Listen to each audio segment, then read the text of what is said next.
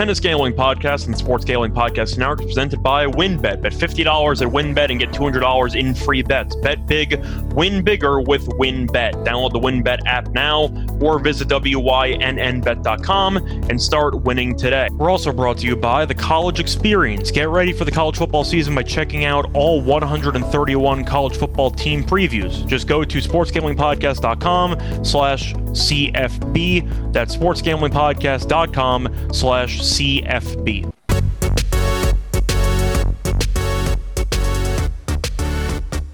And welcome everybody to the Tennis Gambling Podcast here on the Sports Gambling Podcast Network. I'm your host, Scott Reichel, and joining me for this episode is nobody. It's another solo episode as we're going to go through Winston-Salem, but the reason why I am solo is because my co-host Sam Jacob is currently sleeping.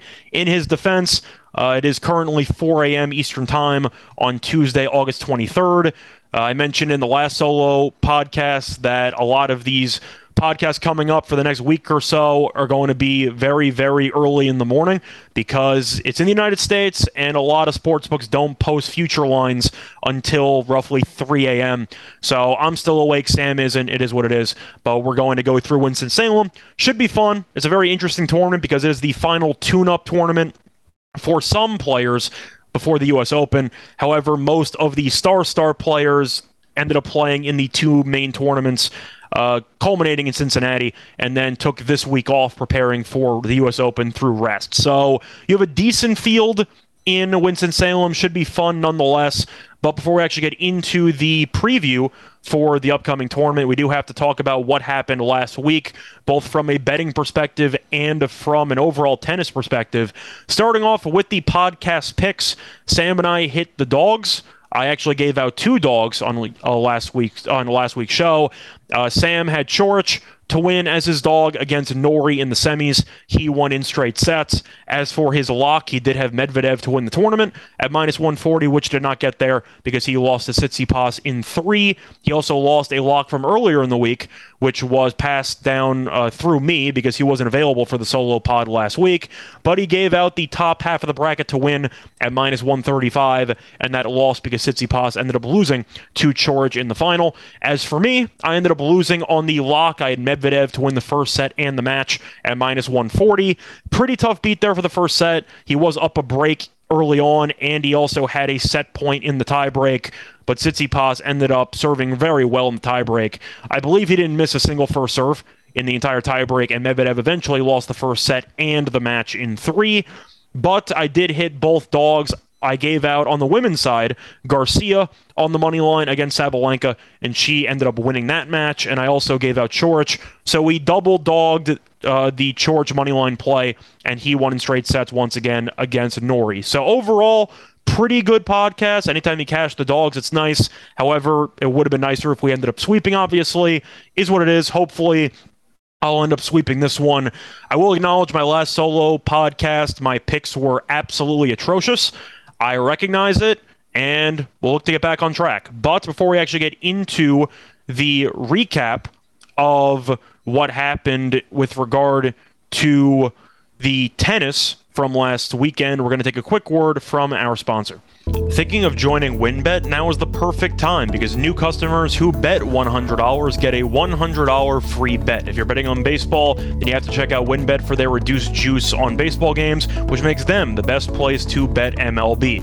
Plus, the WynnBET casino is always open 24 hours a day, where you can get a 100% deposit bonus up to $1,000.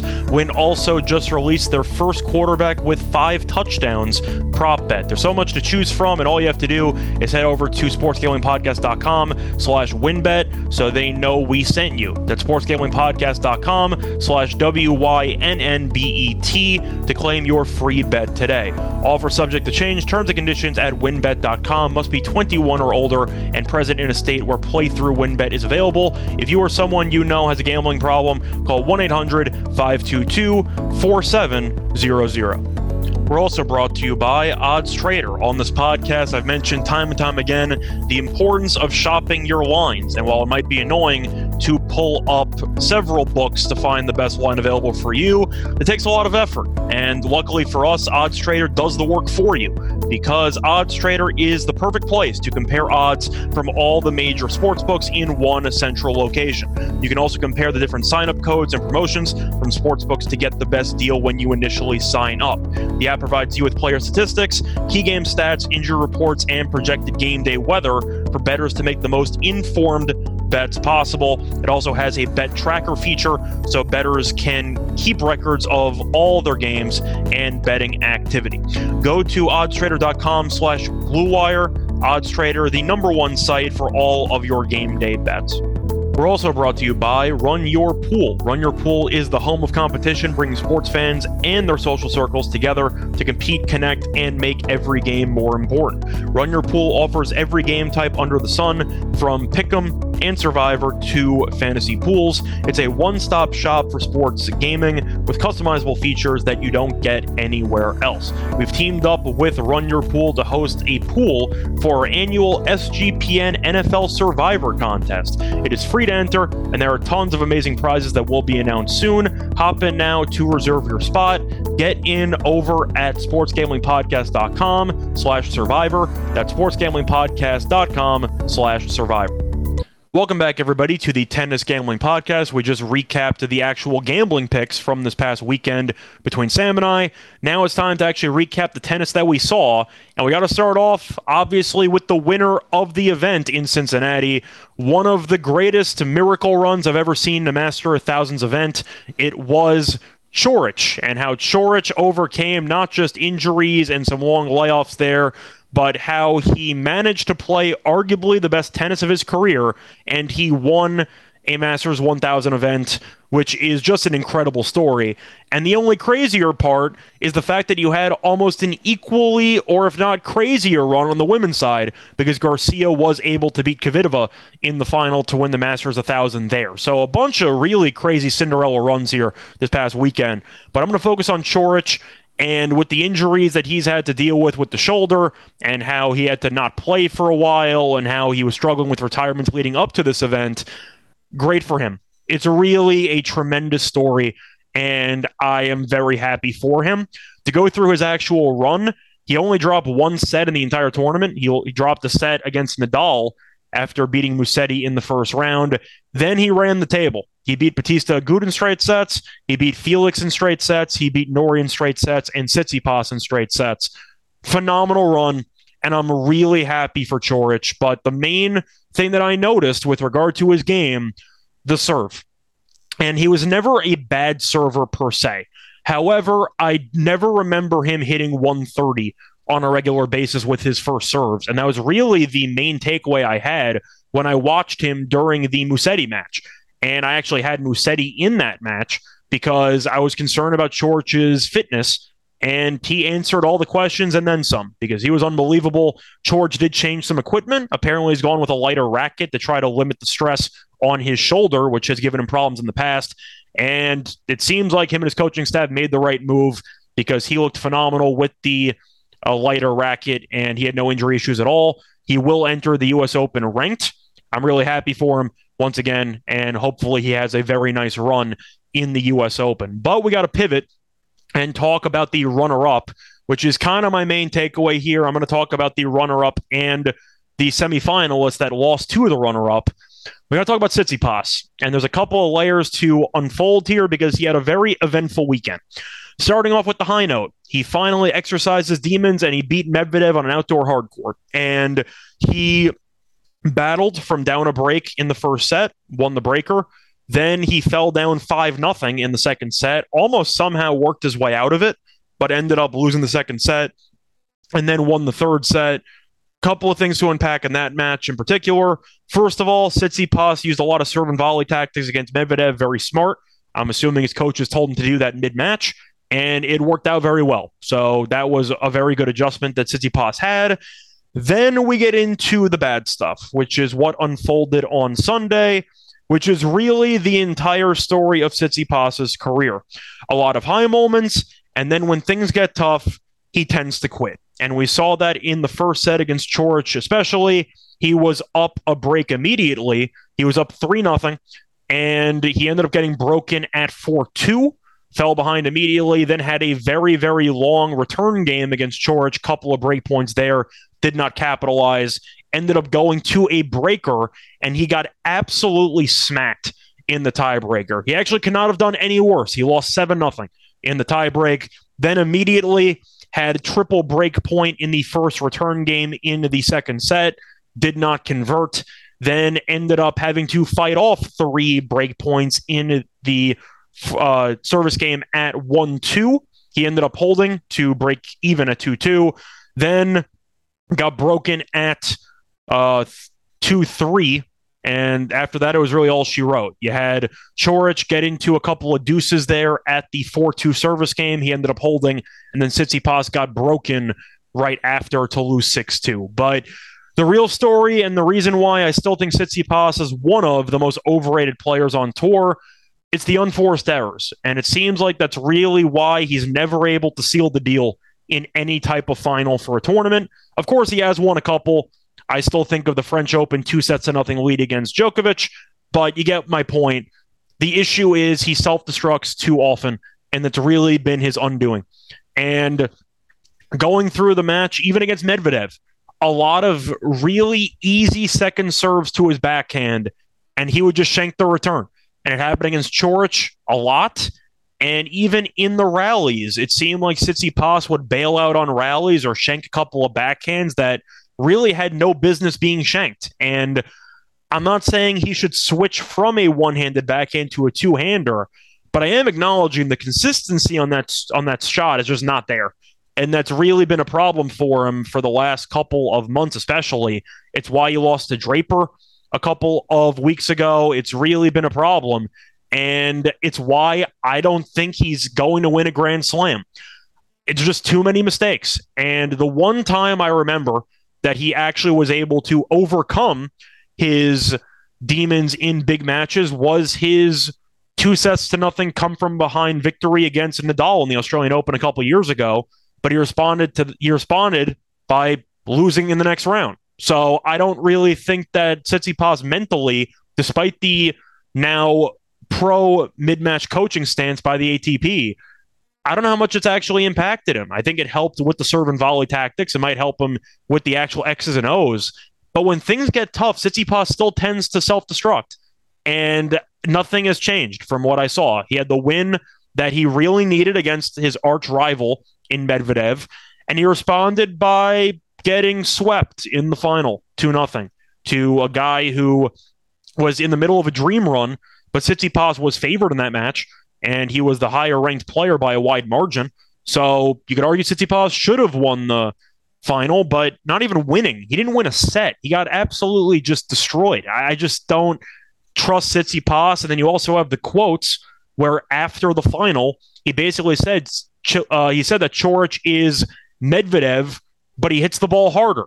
And I understand that Tsitsipas was trying to take some jabs at his arch rival with Medvedev because they hate each other, but it just seems extremely childish. And Tsitsipas has really created a bunch of enemies for himself on tour. And Kyrgios discussed this in his post-match press conference in Wimbledon. And even though you might argue that Coric is definitely an underrated player, and he's very, very even keel. He's very solid at keeping his emotions under control. Tsitsipas doesn't, which is why the match kind of went Coric's way as it progressed.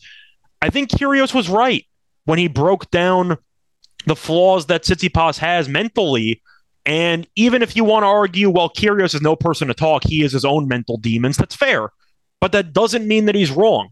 And we saw in Wimbledon firsthand that Tsitsipas, when somebody can potentially get under his skin or get into his head, he implodes. And nothing has really changed there. And Tsitsipas is pretty unlikable, to be honest. I think a lot of people on tour don't really like him, but he's still a very good player. I just don't think that he's a great player. I think he's very good, but I do not think he's ever going to win a Grand Slam singles event. And if you want a comparison, I think he's basically this generation's Davydenko. I think he's a very good player who's going to be in the top 10 for a long time. But you look at Davydenko's historical records, he made a couple of semis. He made 4 semis two in the French Open, two in the U.S. Open, made the quarters 4 times in the Australian Open. So I know that Tsitsipas's resume might technically be better because he had at least made a final in the French Open and he made a semi or two in the Australian Open. But you get my point. Against great competition, I don't trust it. I don't trust Tsitsipas, and I think that's going to be the story of his career. So that's kind of my brief rant on Tsitsipas. We got to talk about Medvedev quickly, though. Another loss on hard court, and it seems like the blueprint has been laid by Kyrgios, of all people, on how to beat Medvedev, and it involves a ton of serve and volley. And Tsitsipas is very comfortable at the net. He looked like it in that semifinals match. We know Kyrgios is, and Kyrgios didn't get broken in the entire 3-set match against him. So it does seem like Medvedev, who stands so far back on the court, is finally getting exploited for doing so because of opponents who are willing to charge the net, force Medvedev to hit a very difficult passing shot from such a far distance, and they're able to limit the number of shots on the point. And that was really the story of the semifinal match. And I do wonder if Medvedev will start standing closer on the court. I'm not going to totally overreact because Medvedev, I thought, played relatively well. The serving was a disaster in the 3rd set. There were some fireworks going off, and that seemed to really distract Medvedev, and he double faulted what felt like 7 times in the 3rd set alone. But still, Medvedev, we know, is a very good player. He should still do well in the U.S. Open. He should still make the semis. But you do wonder when he faces off against opponents that are starting to, I'd say, embrace more of a serve and volley approach. And we saw it even in the Australian Open last year because Cressy did give him problems. And I do think that if he runs into an opponent that serves and volleys, he might run himself into trouble. So we'll see what Medvedev does moving forward to adjust. But now it's time to get into the Winston-Salem tournament. First of all, I do not have quarters available. So we are a little bit limited for futures, but we do have outrights for the overall tournament winning options, or who's going to win the tournament. So we do have that at least. But to go through the actual outrights for winning this event, we got to talk about the favorites here. And you have the defending champion Ivashka, who is currently favored at roughly 9-1. Then you have Dimitrov at 11-1, Draper at 11 or 12-1, Ruusuvuori kind of in the same boat there at around 12-1. Then you have Dominic Thiem, who ended up winning a thrilling match against Wolf yesterday in 3 sets. It was a 3+ hour match. He's around 16-1 or so. Then you have Musetti at 18-1, Johnson at 20-1, and that's basically it. Ymer at 20-1. And if you want a potential long shot or somebody who maybe could make a run, I don't even know. Manarino? I don't really know. I don't think there's really many long shots here. But the point is the favorite is Ivashka, which tells you all you need to know about how, I'd say, how underwhelming this field actually is. You have Zandschulp, who I forgot to mention, who's at 850, who's also a solid player. But you could make an argument for maybe a long shot or two because of how underwhelming the top portion of the outrights are. And Ivashka, I believe, was around 15-1 about a day or two ago, but now he's down to 8-1. To go through my picks, I am not picking Ivashka to repeat. If you want to look at last year's run, he had an incredible run, and I'm going to give it to him. He only dropped a 1 set in the entire event. He dropped a set to Cilic. Besides that, though, he absolutely just cooked everybody in this event. And to go through those matches in particular, he ended up winning the first round last year against Seppi in straight sets. Then he beat Cilic in 3 in the second round. Then he beat Struff in straight sets, beat Busta in straight sets in the quarters, beat Ruusuvuori 6-2, 6-1 in the semis, and then beat Ymer 6-0, 6-2 in the final. He absolutely destroyed him. And it makes sense he's the favorite, but I don't think Ivashka is a good enough player to be 9-1. I think he's pretty good, but he's inconsistent at times. And it's possible he just went nuclear last year. I don't think there's much value on him at 9-1. Now, if you want to actually pull up his draw, it's actually quite favorable. He does face off against Gojocic in the next round. He had a bye, but Lehecka was a pretty big favorite against Gojocic, and Gojocic beat him in straight sets. He would potentially face Ymer in the third round, which would be a rematch of last year's title. But that could be the round of 16 matchup, which could be fascinating. So you could argue that Yemmer might try to get revenge, but Ivashka would face off against Yemmer, and then hypothetically Draper, Fognini, Thiem, or Dimitrov. So that should be a pretty interesting little section there in the quarters. So that could be quite fascinating and a little bit unpredictable, but I'm not going to pick Ivashka. I don't think there's much value. Dimitrov, I'm definitely not picking. I roasted him in the last solo pod. I acknowledge that he's been a ranked player for a long time. He hasn't won a singles event in roughly 4 years. I'm not picking him to win now. I think Dimitrov might actually lose to Dominic Thiem, but I don't expect him to even make the quarterfinals. I think he's got a very tough draw for him. I'm not going to pick Dimitrov. Then you have Draper at 12-1, who I actually will be picking. I really like Draper in this tournament. And if you're looking at his recent actual matches, Draper looked really, really good in Montreal, and he lost to the eventual winner in Carreño Busta. He did take him to a tiebreak. He also went through qualifying, and he was also just gassed by the end of that match, by the end of that event. So I'm not surprised Draper lost 6-1 in the second set to Busta, but he beat Monfils. Monfils did get injured, but he was up 1-0. He beat Tsitsipas, which was a very nice win. Beat Gaston and a couple of qualifiers. But the point is, Draper has shown a lot of comfort on the hard courts, and I do think that his style of play will translate well to the hard courts at Winston-Salem. So I like Draper here. Now, to go through his actual section, he is going to have a somewhat favorable matchup in the first round, or his first match, because he had a bye in the first round. He faced off against Fognini, as Fognini ended up beating Lajovic 7-5, 7-5 yesterday. But the winner of that match would play the winner of Thiem and Dimitrov. I really think Draper could handle either player. Dimitrov, I think, could potentially beat I think Thiem could potentially beat Dimitrov, but he did play 3 hours against Wolf, so he might be gassed. But Draper's real just style of play has translated extremely well to the challenger circuit, especially, but to hard courts, and he just beat Tsitsipas. So I know that Draper is capable of going through a potentially long run, especially not playing since the Montreal tournament, so he should be well rested.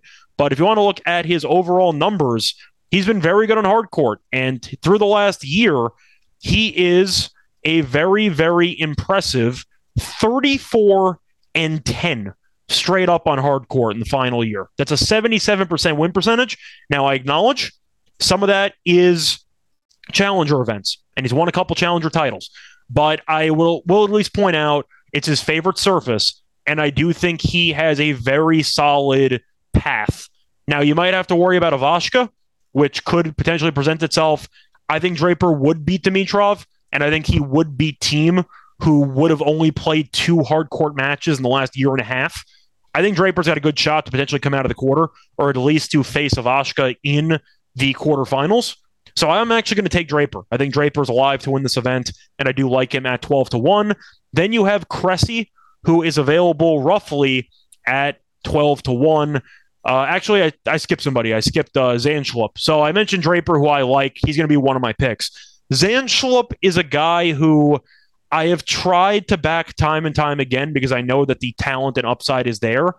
But it seems like he just has a hard time fully piecing it together for a full tournament, and he has a couple of underwhelming matches which come back to bite him. Now, luckily for him, he does have a very, and I mean very, easy draw. He faces off against Greek Spore in the first round. I think Zandschulp should beat him. Then he faces off against Sang and Munar. I think he should beat either of those guys. And then he'd either face off against Montero, Edmund, or Bonzi. I'm assuming Bonzi out of that section there, but Zandschulp should, keyword should, make the quarters or maybe even the semis. So you can argue for taking him based on the overall bracket, but to be honest, I still don't think he's going to win the tournament. I just think that eventually he's going to run into somebody who is in better form, and I think Zandschulp's eventually going to lose. I like him to win the quarter, though, if you can find that play, but right now I cannot. So Zandschulp to win the quarter, I actually like. I think he should make a deep run, but not all the way. Now, looking at everyone else, you have Cressy at 12-1. Cressy is fascinating. We saw him win his first ATP tournament on grass at Newport, and then he had a pretty decent run right after that on hard court. But we've seen his return games be a little bit suspect at times. And the serve and volley game's all fun until you run into a good returner or you double fault a bunch, which Cressy has been doing a lot. And I do wonder if Cressy is going to be able to potentially overcome those double faulting issues. And if you want to look at his matchups, he faces Duckworth in the next round. He should win that. Then he faces Sonego or Tabilo. I think Sonego's going to win. I think Cressy should win both those matches. Then he faces off against either Ramos Vinolas, Millman, Manarino, or Rusevori, which is a pretty tough group of players amongst each other. I think Millman or Rusevori, if they come out, maybe even Manarino, but probably not Manarino, I think they could beat Cressy there. I think Millman, who looked really good against Gaston, could really make a decent run here at 25-1. But I do think whoever comes out of that little section of 4 could beat Cressy. So I'm going to stay away because I do think eventually the double faulting will result in a couple of breaks that he'll give away and he won't be able to overcome because his return, I'd say, prowess is lacking in some degree. So Rusevori's at 12-1. Decent run last year, unforced error machine. I think eventually he'll run into a difficult matchup. I mentioned Manarino, who he might be facing off in the first match that he's going to be actually playing in because he had a bye. Now, Manarino did have 3 tiebreakers against O'Connell in the first round, but Manarino's a difficult player to prepare for, and I think he could potentially beat Rusevori. I mentioned Millman. I think Millman could beat either Manarino or Rusevori, but any other long shots I'm interested in? First of all, I'm not picking team. Good win against Wolf. It was against Wolf, and it took 3 hours. I don't think he's fully there. I think he could beat Dimitrov, but Dimitrov followed by Draper, followed by Ivashka. It's not a great overall bracket or draw for team. I'm staying away. You could argue Yemmer, but I said before he faced Ivashka in the in the third round, and I don't really want any part of that. So I'm going to pass on Yemmer as well. Looking at some other options here, I did mention Millman. Now, Millman does have a pretty tough draw just because of the group that he's put in. And to go through that again, he would end up facing off against Ramos Vinolas, who he should beat. Ramos Vinolas is not a good hardcore player at all, but then he faces off against the winner of Manarino Rusevori, followed by the winner of most likely Sonego and Cressy. But Millman looked really good in the first match, and I know that he's good on hard court. He's the most comfortable on hard court. I think there is some value on Millman if you want to take him. I found him at 33-1. I think that's actually a pretty good price, and I do think that is worth a flyer because he does have the forehand and really just the stability on both sides with his strokes to allow people to self-destruct around him, and as a result, I think there is some value there. Now, to go through some other long shots, I really don't have many. Bonzi's a good server. I think he could potentially do something, and you could argue based on his section, he could make a somewhat deep run because he's in that Zandschlup section. So if he ends up beating Zandschlup, watch out. But Bonzi, to go through his matches, he faced off against Edmund. Edmund had a nice win against the lucky loser, but we know Edmund has barely played since returning from serious injury, and he hasn't looked that sharp. He's won a couple first-round matches and then immediately gets his ass kicked in round 2. I think Bonzi beats him in round 2. And then after that, he would face Montero. Montero's more of a clay guy. I do think Bonzi would win there. And then he would face off against most likely Zandschlup, and I do think Bonzi could hold his own, force a 3-set war. But I think Bonzi maybe at a decent price there of around 25-1. I think you can make a case for maybe to win the quarter at a decent plus price. But I like Millman as a player, so I'll go with him. Bonzi, you can make a case for, but I don't feel great about it. And that's basically it. If you want to go for some long shots that are longer than that, I don't really have many options for you. I don't think that the Cinderella options in this event are that great, so I'm going to stay away. Manarino, I mentioned at 33-1 to beat Rusevori, but following a 3-set war, all tiebreaks against O'Connell, then facing off against Rusevori and potentially Millman, I think that's a little bit too much for Manarino to overcome. So I'm not going to pick him at 33-1. If you want to go American, if you want to go local, you could take Steve Johnson if you think that he could potentially make a run here. Did win in straight sets against Nava yesterday, 6-3, 6-2. faces Pedro Martinez, which should be a competitive match in the second round. Then he would face off against Gasquet or Musetti. Then after that would face off against Kubler, Kwan, DeGier, or Souza. So Steve Johnson actually doesn't have that bad of a draw here. You can make a case there at roughly, what are the odds here for Johnson? Roughly at 28-1. I don't mind those odds for Johnson, so maybe you could throw him in there too. But I do think one of the top, I'm going to say 5 guys wins this event. But I do think that you're going to be looking at a pretty interesting tournament where you might have one Cinderella or 2 Cinderella runs. I just don't think they get fully there. But to go through my outrights one more time, I like Draper a lot at 12-1. I think that's a very good play. That's going to be my favorite choice there. Ivashka, he could win it again, but at 9-1 or so, I really don't see much value. You could have gotten about 12-1 or 15-1 a couple days ago, so I'm not going to pick him now, especially with potentially facing Yemmer in the third round, and they played in the final last year. I'm not exactly interested. But Zandschulp has a decent path. I'm not interested at the price. Once again, though, I'm going with my favorite being Draper. And then for my long shots, I will go with Millman at roughly 33-1. I just think that's a very good price on it's 33-1 on Millman. So I like Millman there at 33-1. And then if you want to go through some other potential sprinkles, I don't mind Steve Johnson at 28-1 and Bonzi maybe at 25-1. But that's basically it. I think that you're looking for a semifinals appearance and a hedge. I think that's kind of what you're looking for. I would have bet each of the guys I just mentioned to win their respective quarters, but unfortunately I don't have that in front of me. So look for that over the next couple of hours. But it is time to transition over to the actual picks for the upcoming matches on Tuesday in the Lock and Dog segment. But before we actually get into that, we're going to have another quick word from our sponsor. We're also brought to you by Sleeper. Sleeper is the fastest growing fantasy platform today with millions of players. You probably have a fantasy league on there. I use it for mine. And they also just passed 4 million users. And now you could win money on Sleeper by playing their new over-under game. First, in any sport, choose 2 or more players that you like and pick the over-under.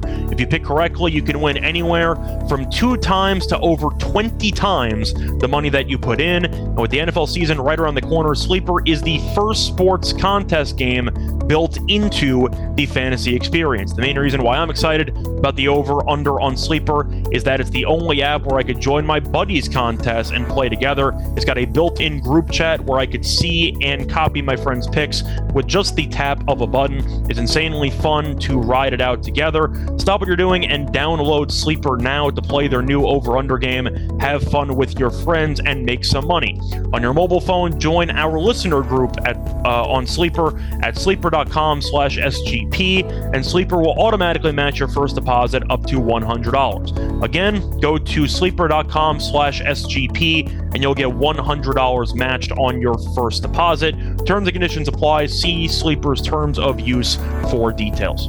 We're also brought to you by Trade Coffee. Do you like to have delicious coffee delivered straight to your home? Then Trade Coffee has you covered. Trade Coffee connects customers to the freshest and best tasting coffee they've ever made at home by partnering with the country's best craft roasters. On top of that, Trade Coffee also has a team of coffee experts that personally taste test over 450 roasts, so they know exactly what to recommend for you. All you have to do is answer a couple of questions and you'll get your own personalized variety of coffees delivered fresh to you as often as you like.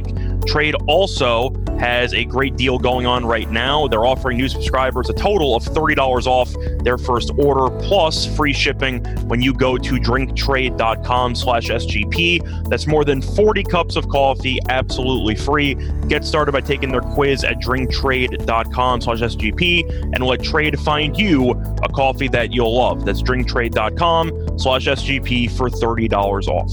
For most of us, learning a second language in high school or college wasn't exactly a fun experience in our academic careers.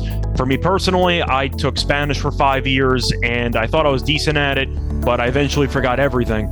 Now, thanks to Babbel, there's a very easy and fun way to learn a new language, or in my case, to relearn a second language. Whether you'll be traveling abroad or you just have some free time on your hands, Babbel teaches bite-sized language lessons that you'll actually be able to use in the real world. Babbel's 15-minute lessons make it the perfect way to learn a new language on the go. They also have 14 different languages to choose from, including Spanish, French, Italian, and German. There are also many ways to learn with Babbel. In addition to lessons, you can also access podcasts, games, videos, stories, and even live classes.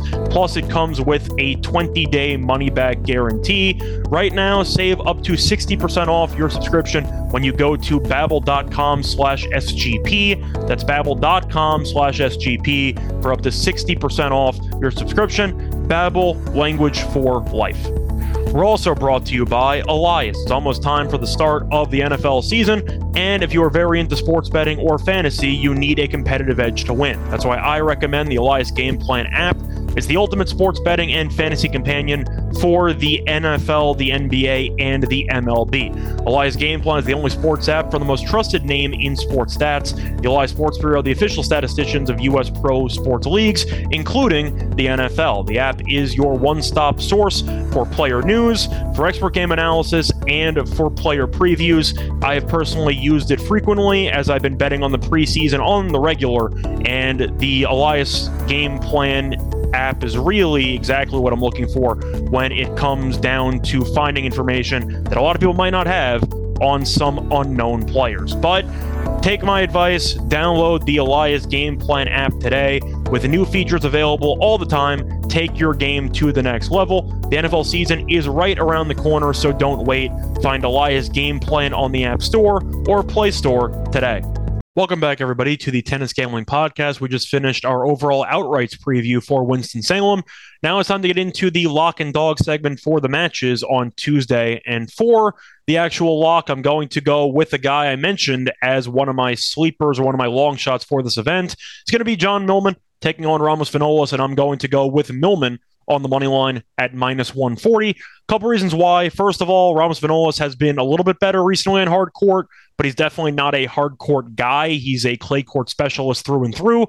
Millman's the opposite. He's definitely a hard court specialist, and I do think he should look sharp here. They have played in Winston-Salem in the past. They played back in 2016, and Millman won. Now, that was a long time ago, of course, but I did bring it up because Ramos has played 5 matches in his career at Winston-Salem, and he's 0 for. He's 0 for 5. So the fact that he's never won a match at Winston-Salem and he's against the guy who has beaten him previously on this exact same in this exact same venue, I do think suggests that Millman should win this match, potentially in blowout fashion. But I watched him against Gaston. I know Gaston's not a great hard court player, but Millman's strokes just looked very, very solid. And I do think he's potentially poised for a decent run here. So I'm going to go with Millman on the money line at -140. Ramos Vinolas maybe takes a set. I don't see it. I simply think that Millman is going to win, maybe in straight sets, but I do think he will eventually get the job done. So give me -140. I think it should be closer to -160, -170. So I'll go with Millman as my lock. And now moving on to my dog, I am going to go with a total in this one. And it's going to be in a matchup taking place on Wednesday, actually, between Gasquet and Musetti. And for this matchup, I'm going to take over 2.5 sets at +135. Both players are pretty similar in the sense that they are definitely better on clay, but Gasquet, we know, is capable on any given surface. The issue is both players aren't exactly good at serving. They both have one-handed backhands, and I expect to see a lot of really long and grueling points. And I do think since both players have very similar styles, and since they really aren't the best at serving, I do think you will see both players have moments throughout this match. And as a result, I expect a full-on war on your hands. Now, if you want to talk about totals, you could take 22.5 at -115 or over 21.5 at -160. I'm not going to bother because I do think you could get a 6-2 set in here because the serving really isn't great from either side. But I'm going to pick Gasquet to do what he does, which is grind. And Musetti's also a grinder. So I expect a lot of long points, a lot of ebbs and flows, potential chaos. But I do think over 2.5 sets at +135 is a very solid price, which is why I'm going to take it. So once again, my lock for the show is going to be John Millman on the money line against Ramos Vinolas at -140. For the money line price there, you could take a spread, but I'm going to go with the money line. And for my dog, I'm going to take Gasquet and Musetti over 2.5 sets at +135. So that's the lock and dog. Now, as for the schedule for the rest of the week, we should be back at some point later on. Scheduling, once again, is going to be annoying because it's still in America and we have to wait for the actual lines to pop up. It's not as big of a deal later on in the week because at least you have the matches up, and the futures, you don't really focus on that heavily. So Sam should be back later in the week with me. Other than that, looking forward to the U.S. Open in a little while, which should be a lot of fun. But until next time for this podcast, good luck to all of you and all your bets. Bye, everyone.